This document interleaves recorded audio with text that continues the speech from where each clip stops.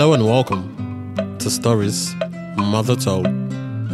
Today's story is from the beautiful country of Nigeria. So sit back, relax, and enjoy. Let me take you back to Africa.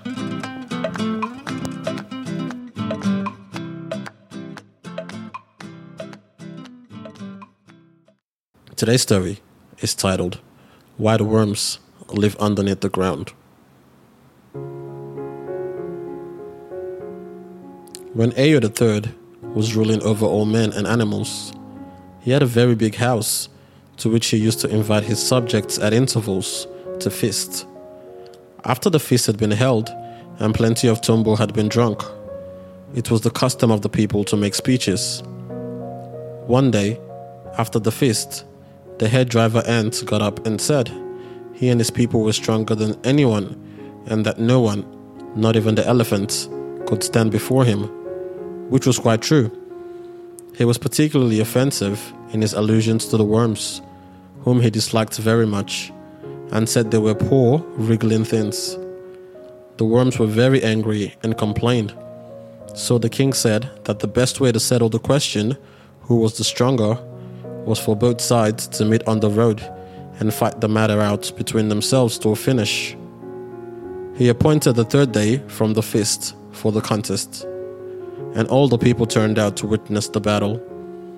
The driver ants left their nest in the early morning in thousands and millions, and as is their custom, marched in a line about 1 inch broad, densely packed, so that it was like a dark brown band moving over the country.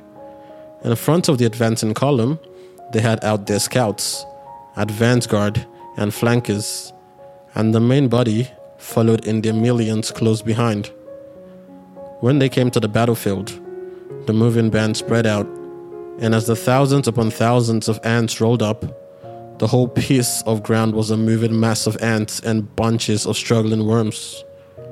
The fight was over in a very few minutes, as the worms were beaten in pieces by the sharp pencil-like mouth of the driver ants. The few worms who survived squirmed away and buried themselves out of sight. King Ayo decided that the driver ants were easy winners, and ever since the worms have always been afraid and have lived underground. And if they happen to come to the surface after the rain, they hide themselves under the ground whenever anything approaches, as they fear all people.